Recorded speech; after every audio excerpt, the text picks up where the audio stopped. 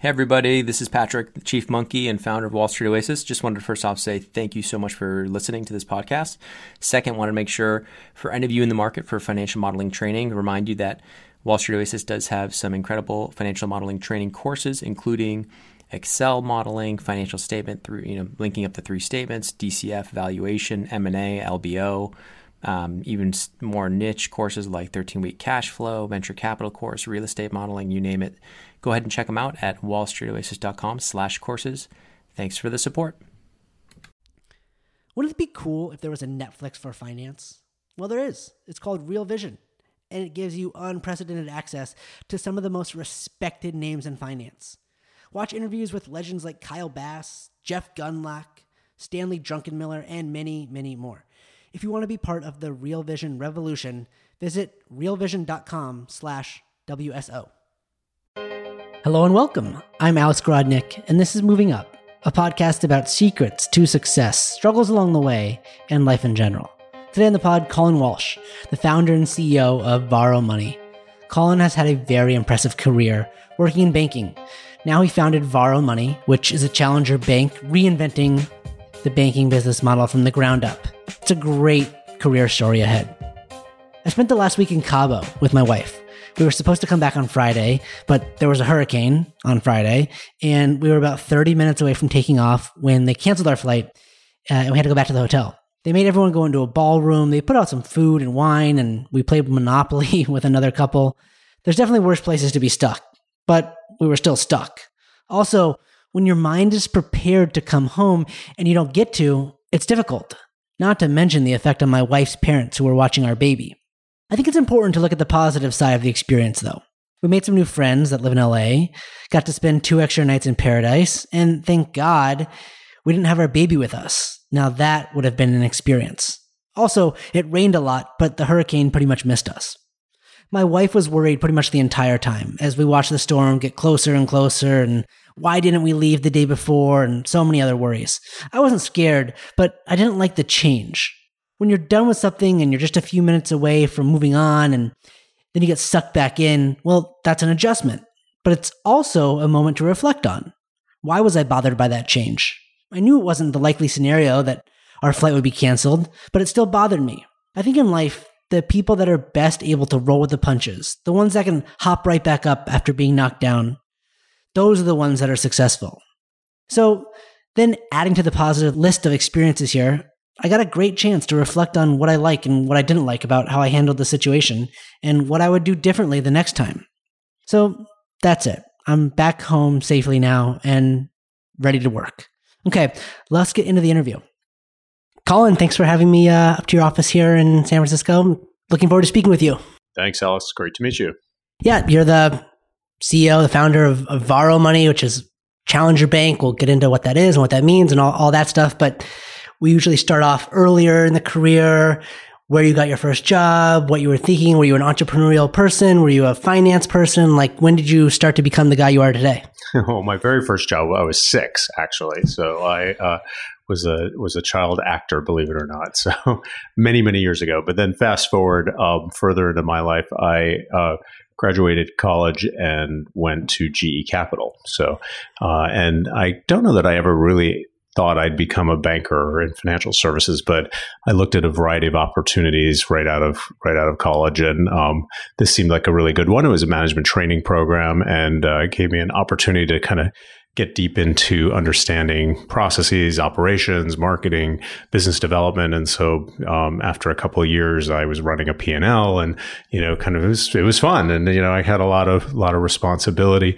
And then I did a bunch of things after that. Went to American Express the first time, then came out to the West Coast, landed at Wells Fargo, and I spent 9 years at Wells doing a variety of different things, running marketing and sales for one of the divisions. And I actually started the first online consumer credit business at Wells Fargo. So went from a PowerPoint to a $2 billion business in 2 years. So the team at Wells was pretty happy about that, and then gave me other responsibilities. And then the person who actually hired me at Wells brought me to the UK, where I spent a number of years. First at Lloyds Banking Group, I ran a variety of businesses, all the cards and payments businesses, and then we had the financial crisis hit, and then I stepped out of my day job to actually run the integration of the second largest bank in the UK, retail bank, and so had an interesting time sort of sewing those two banks together in the heat of the financial crisis, and then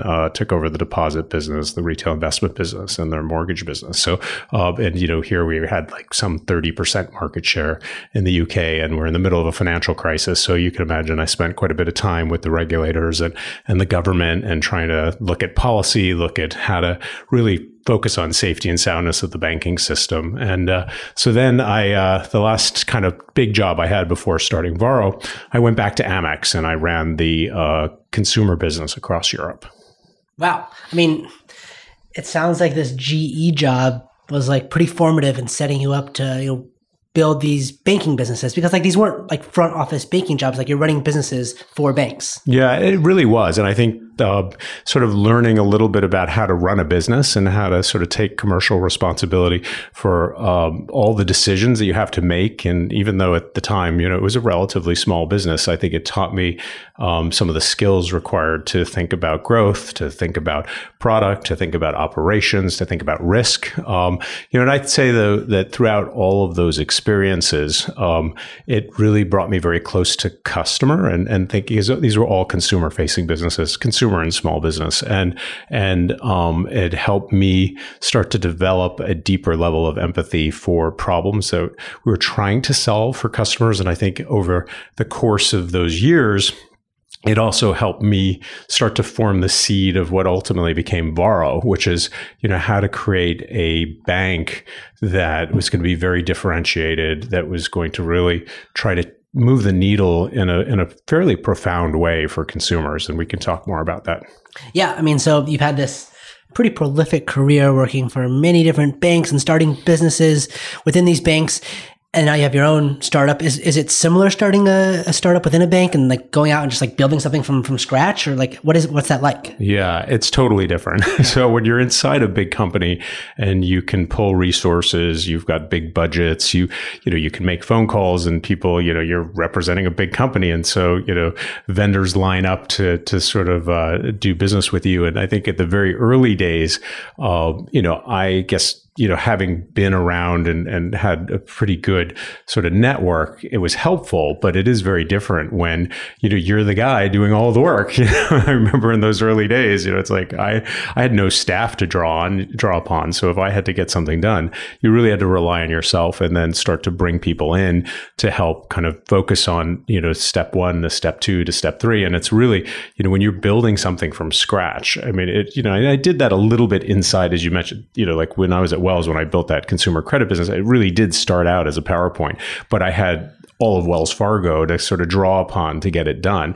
And so you have to be much more resourceful and much more scrappy when you're starting from scratch, and also kind of only kind of take it in little chunks at a time, because if you look too far ahead, it's just daunting. Because, when you think about, when I go back to those early days, which really wasn't that long ago, it was 3.5 years ago, we'd be having this conversation in my living room. So it's come a long way. We now have, over 200 people, and the business has, is growing so rapidly. But it is about thinking about, where do you have to be next week? Where do you have to be 2 weeks from now? Where do you have to be a month from now? What are those proof points that are critical in order to kind of go from where you are to where you need to get to? And you do sort of take it in bite-sized chunks. Right.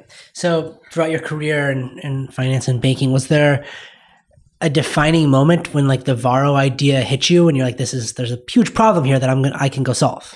Yeah, I think there were a few of those. I mean, so a couple examples that I've used in the past is when I first arrived in the UK, the Office of Fair Trading had regulated default fees, these are fees. I had the credit card business and a couple other businesses at the time. And basically these were like late fees or over limit fees. And anyhow, it wiped $60 million off of the P&L. Okay, so I'm in my 6th week, new country, new job. I get this message from my team saying, by the way, we're going to miss our plan by 60 million pounds.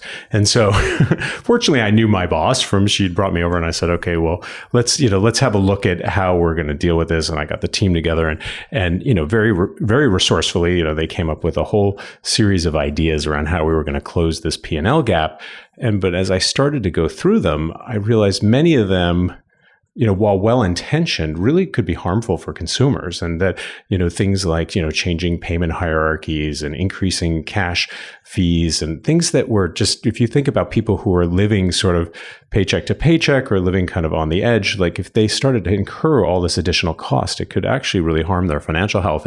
And so I looked at that and said, wow, like that's not good revenue. Like this is actually not a good thing. And I was thinking about more broadly how the system works. And, when banks and other financial institutions have to close a profit gap, who pays the price for that? Well, the consumer. And so I went to my boss at the time and said, look, I think there's some of this that we can do that, I can live with myself.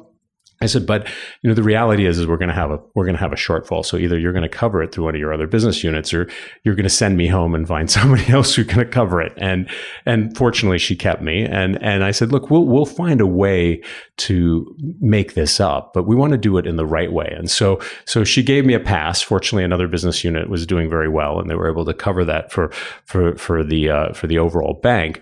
But then we went about thinking, well, what do consumers in the UK really want? And what do they really value? And there was something called Air Miles, which was the number one currency, like mileage currency, sort of point scheme in the UK.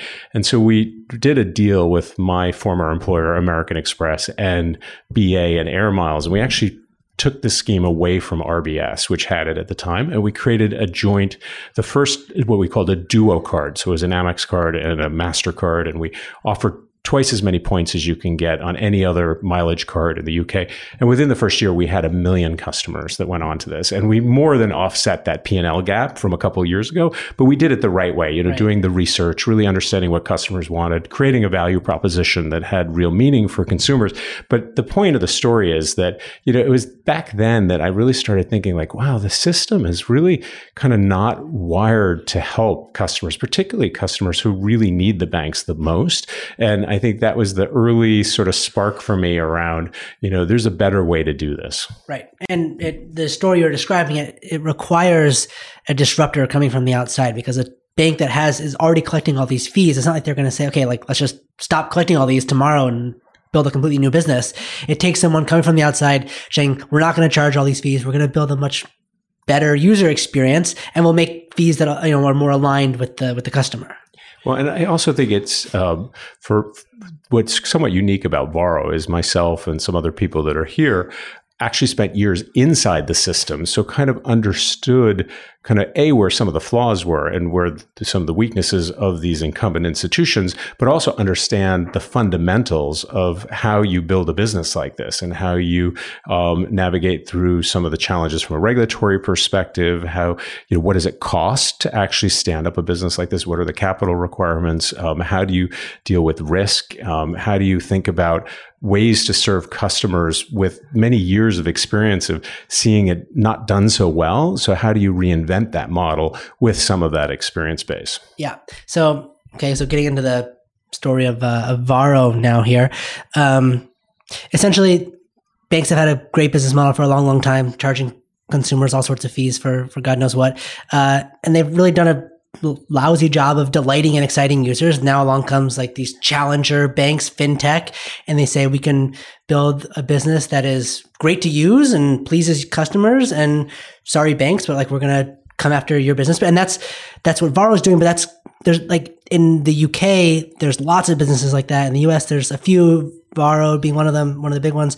Why is the UK so ahead of the US on this? So a lot of it stems from the regulatory environment as well. So when I was in the UK, after this merger that I talked about, or acquisition where we bought HBOS, and there were basically 5 dominant banks, and they had some 80+% market shares of retail banking. And so the regulators, the first thing they said is, we need to sort of find ways to create more competition. And so we're going to focus on switching. And so they had all the banks pay £1.7 billion to build an account switching service. And so the first year that it went into effect, there was a big jump in switching. And then the second year, it went down to like low single digits. And everybody was like, well, why is nobody switching? Because there was nowhere to switch. And so, right. So you go from one big bad bank to another big bad bank, it doesn't, there was no incentive and there was no kind of better value proposition out there. So then the regulatory language started to change towards challengers and say, we want to give licenses to, innovators who are going to come in, they're going to bring new propositions, they're going to encourage more competition in the marketplace. And it kind of routed in that. And so the regulators and the FCA now in the UK is famous globally for really incubating entrepreneurs and encouraging people to enter into the banking system. And so I was kind of seeing all of that going on and realized, though, in the United States, the problems are almost, magnitudes bigger in terms of income and wealth inequality and the number of people, just the sheer size of the market and the number of people that really needed innovators to come in and challenge the existing system. And, I don't, having spent so many years in the traditional financial services system, I don't think people are inherently bad. I think that it's just structurally broken. And it's so expensive for banks to have all the real estate investment and cash handling and vaults and security trucks that come to move money and pushing money into ATMs and old technology that's difficult to innovate on. And so it's just so structurally broken that if you don't have a lot of financial assets as a consumer, the only way the banks can make money off of you is through fees and charges. And as I said earlier, a lot of those fees and charges are actually very harmful to people's financial health. So I'm looking at this saying, okay, if you could now with a modern digital platform come in and offer something with really superior economics in terms of your, cost to distribute and acquire customers, your cost to service customers, and that you could actually do things like eliminate hundreds of dollars a year in fees. If you can actually give people an incentive and tools to start saving money, if you can do things to help make managing money easier, you could be incredibly disruptive in this industry. And that was really how Varo was born and where we started and where we are today. And it's clear the speed at which we're growing that we're really tapping into something that is massive. And I have to say personally, when I first started the company, I really thought it was like we were going to be serving what we called cash-strapped millennials, people living in New York and San Francisco and LA and going to weddings and, buying gifts and feeling FOMO that they didn't go on the ski vacation and they were kind of occasionally running out of money. And we kind of thought it was a narrow but an important sort of consumer audience. Now that we're 3 years into this and, we've had product in market now for 2 years, we're growing far faster than we ever anticipated because we realize it's not just these millennials who experience an occasional cash trap. It's America. We are in every town and city in this country, and we are helping people improve their financial lives in a way that I didn't appreciate the magnitude and the power of what we're doing. Yeah, that's pretty cool. I guess a couple questions there. On the first one on the U.S. regulatory market, when was the last time the U.S. issued a new banking license? So they've now, the OCC, which is the regulator that is going to be our primary regulator, we will be the third since the financial crisis. So in the last 10 years, so the first was a bank, Winter Park Bank or something down in Florida. It's more of a community bank model. They also just issued a license to Grasshopper Bank, which is more of akin to like a Silicon Valley bank, so focused more on venture businesses. But we'll be the first truly national mobile digital bank, and really the first technology company to become a national bank in the United States. Wow, that's pretty cool. And so I guess the next question is, banking, you look at Chase, Citi, Wells Fargo, like they all sell the same product and service, right? Like how did they differentiate? It's through relationships. Like this is the bank in your town. This is the bank that knew you. Now that everyone has a bank in their pocket, like how do these mobile banks differentiate? So I get asked this question a lot. Like, so what's the fundamental problem that Varo is trying to solve, or really any of these challenger banks? And my response is that, it's not really about, do we move money faster? Do we underwrite better? Do we have a better UI? It's about trust. I mean, there's a massive trust deficit in this country, particularly in the banking industry. And so how do we think about building a bank from scratch that's completely focused on building trust? So we've deployed human-centered design technique right from the beginning to really deeply understand and create connection and really demonstrate empathy with the customers and the problems we're helping solve. We measure success in terms of outcomes instead of just pure profits. So we really think about a double bottom line. So what are this year we're on target now to save our customers $24 million in fees. Okay. So for people that, really need that money, that's a lot of money back in the pockets of our consumers. We're helping people. We've already helped them put $50 million into savings. I mean, many of these people never even had a savings account. It's incredible. 60% of millennials have no financial assets. And when you look at the country more broadly, you've got statistics that the Fed has published that 40% of Americans can't even afford a $400 emergency expense. So really helping people with the very, very basics. And this is just 2 years in. I mean, we're in my mind just getting started. Right. So it's about solving that trust problem in every interaction, how we think about the problems customers are solving, how we design product, how we service customers. And so to me, that's really at the core of how we will ultimately differentiate. I think the other really big differentiator for us is around data intelligence. So we are building a full stack platform from the ground up with data assets that I think anybody at any bank would just kill for. I mean, I think of all the time that I spent at Amex and Lloyd's and Wells, and it was just a big mess. Like data was trapped in channel silos and product silos, and our ability to actually have a clean data platform that we can build from and we can use to drive personalization, to look at fraud, to look at AML, BSA, and in a highly intelligent way and architect it in a way that will allow us to use our data in ways that would really make over time Varo is going to be much more like a Netflix or an Amazon or an Instagram, not a Wells Fargo or a Chase or a B of A. Right. Yeah, I love it. Refactoring the whole competition set. That's innovative. So, Colin, last couple of questions here. Sure. First one's on advice. Like, you had an incredible career before you went and did a startup. Do you think that's what it requires, you to go work for all these big companies, really experience problems, and then go do it out on your own? Or do you think you should just do it out on your own right away? What do you tell someone that's early in their career trying to, find that balance? Yeah, it's a great question. I mean, I think that having had all those years of experience, I think lent credibility. You have more pattern recognition. So you see problems, you're like, oh yeah, I've been to this movie before. I kind of know how this is going to end, and you can kind of jump to the answer faster. You also build a broader network, and having worked in the US and worked in Europe and UK, you sort of know people around the globe that you can call on and help you solve problems. I said that, so the advice that I usually give people is, first and foremost, whether you're doing this at the start of your career or further into your career, it's hard work. There's no easy way to start a business and to really be successful at sort of changing an industry, which is essentially what we're trying to do at Varo. It's really hard work, and you've got to be all in. And so there's, a lot of people think of I want work-life balance. Well, don't become an entrepreneur. We like to think about it as work-life integration, where you just find ways to manage the ebb and flow of activity, because there's always something going on.